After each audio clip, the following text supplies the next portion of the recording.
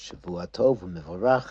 We are starting a new week and a new chapter in Mishnah Yomi of Ketubot, which is starting chapter 6. Mitziat ha'isha, something a wife finds, u'ma'aseh yadeha, and what she earns through her handiwork, through making something, levola, that belongs to her husband. Now, he said this already in chapter 4, and we explained that the husband, of course, has the obligation to pay all the bills and put a roof over her head and food and clothing and everything else. So it would create sort of jealousy if she found something valuable and didn't share it with him to put towards the household needs. And so our sages enacted by the wife and also by the minor daughter that what they're earning or finding would go to the husband, who is, of course, supporting them. Now, the Mishnah contrasts as virushata, and something she inherits. So she had, relatives who give her, bequeath her assets. Hu ochel perot bechayeha. They belong to the wife, but he, the husband, can eat their fruits during her lifetime.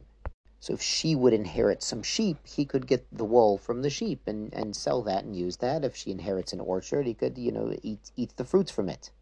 Now, the Mishnah teaches, boshta upgama shala. If she is, God forbid, injured in some way, and there was embarrassment in this injury, or there was devaluation, damage to her, it belongs to her personally.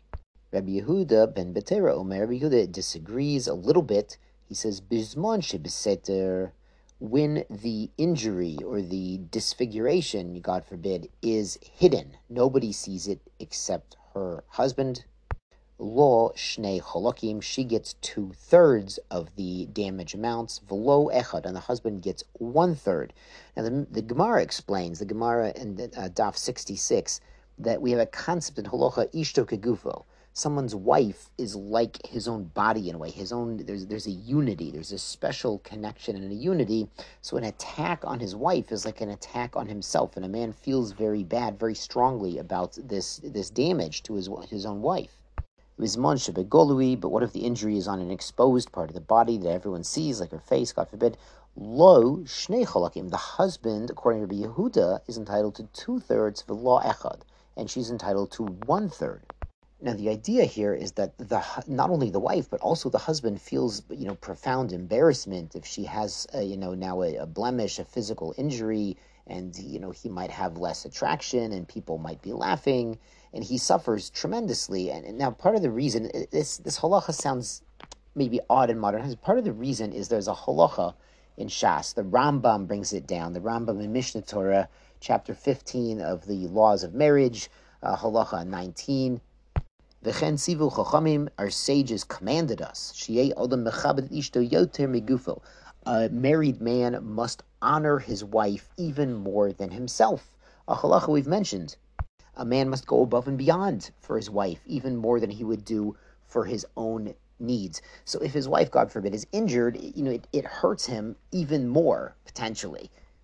And the Mishnah explains, what do we do with this damages money? Shalo, the part that goes to a husband, yinatan miyad, we just give him the cash. Shalo, the part that goes to the wife, yilokach behen karka, you should buy land or a durable asset, v'ochel peirot, and the husband can use the peirot. She owns, of course, that item, that investment, and he benefits from that investment, like similar to a Yerusha, an inheritance that she received. Let's go on to Mishnah Bet.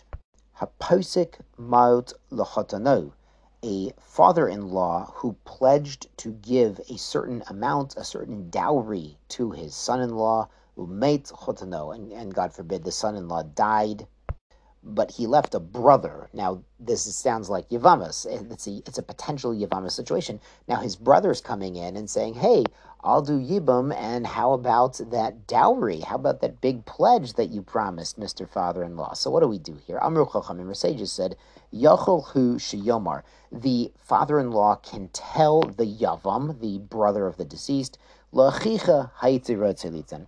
For your deceased brother, alav shalom, for him, I would give such a dowry. But for you, you understand there's a zika, there's a yibum. This brother has an obligation to take care of the widow of his deceased brother through yibum or chalitza. But that doesn't mean the father-in-law has to give the amount he promised to the deceased, to the yavam. Yasher koach and shvuah tov.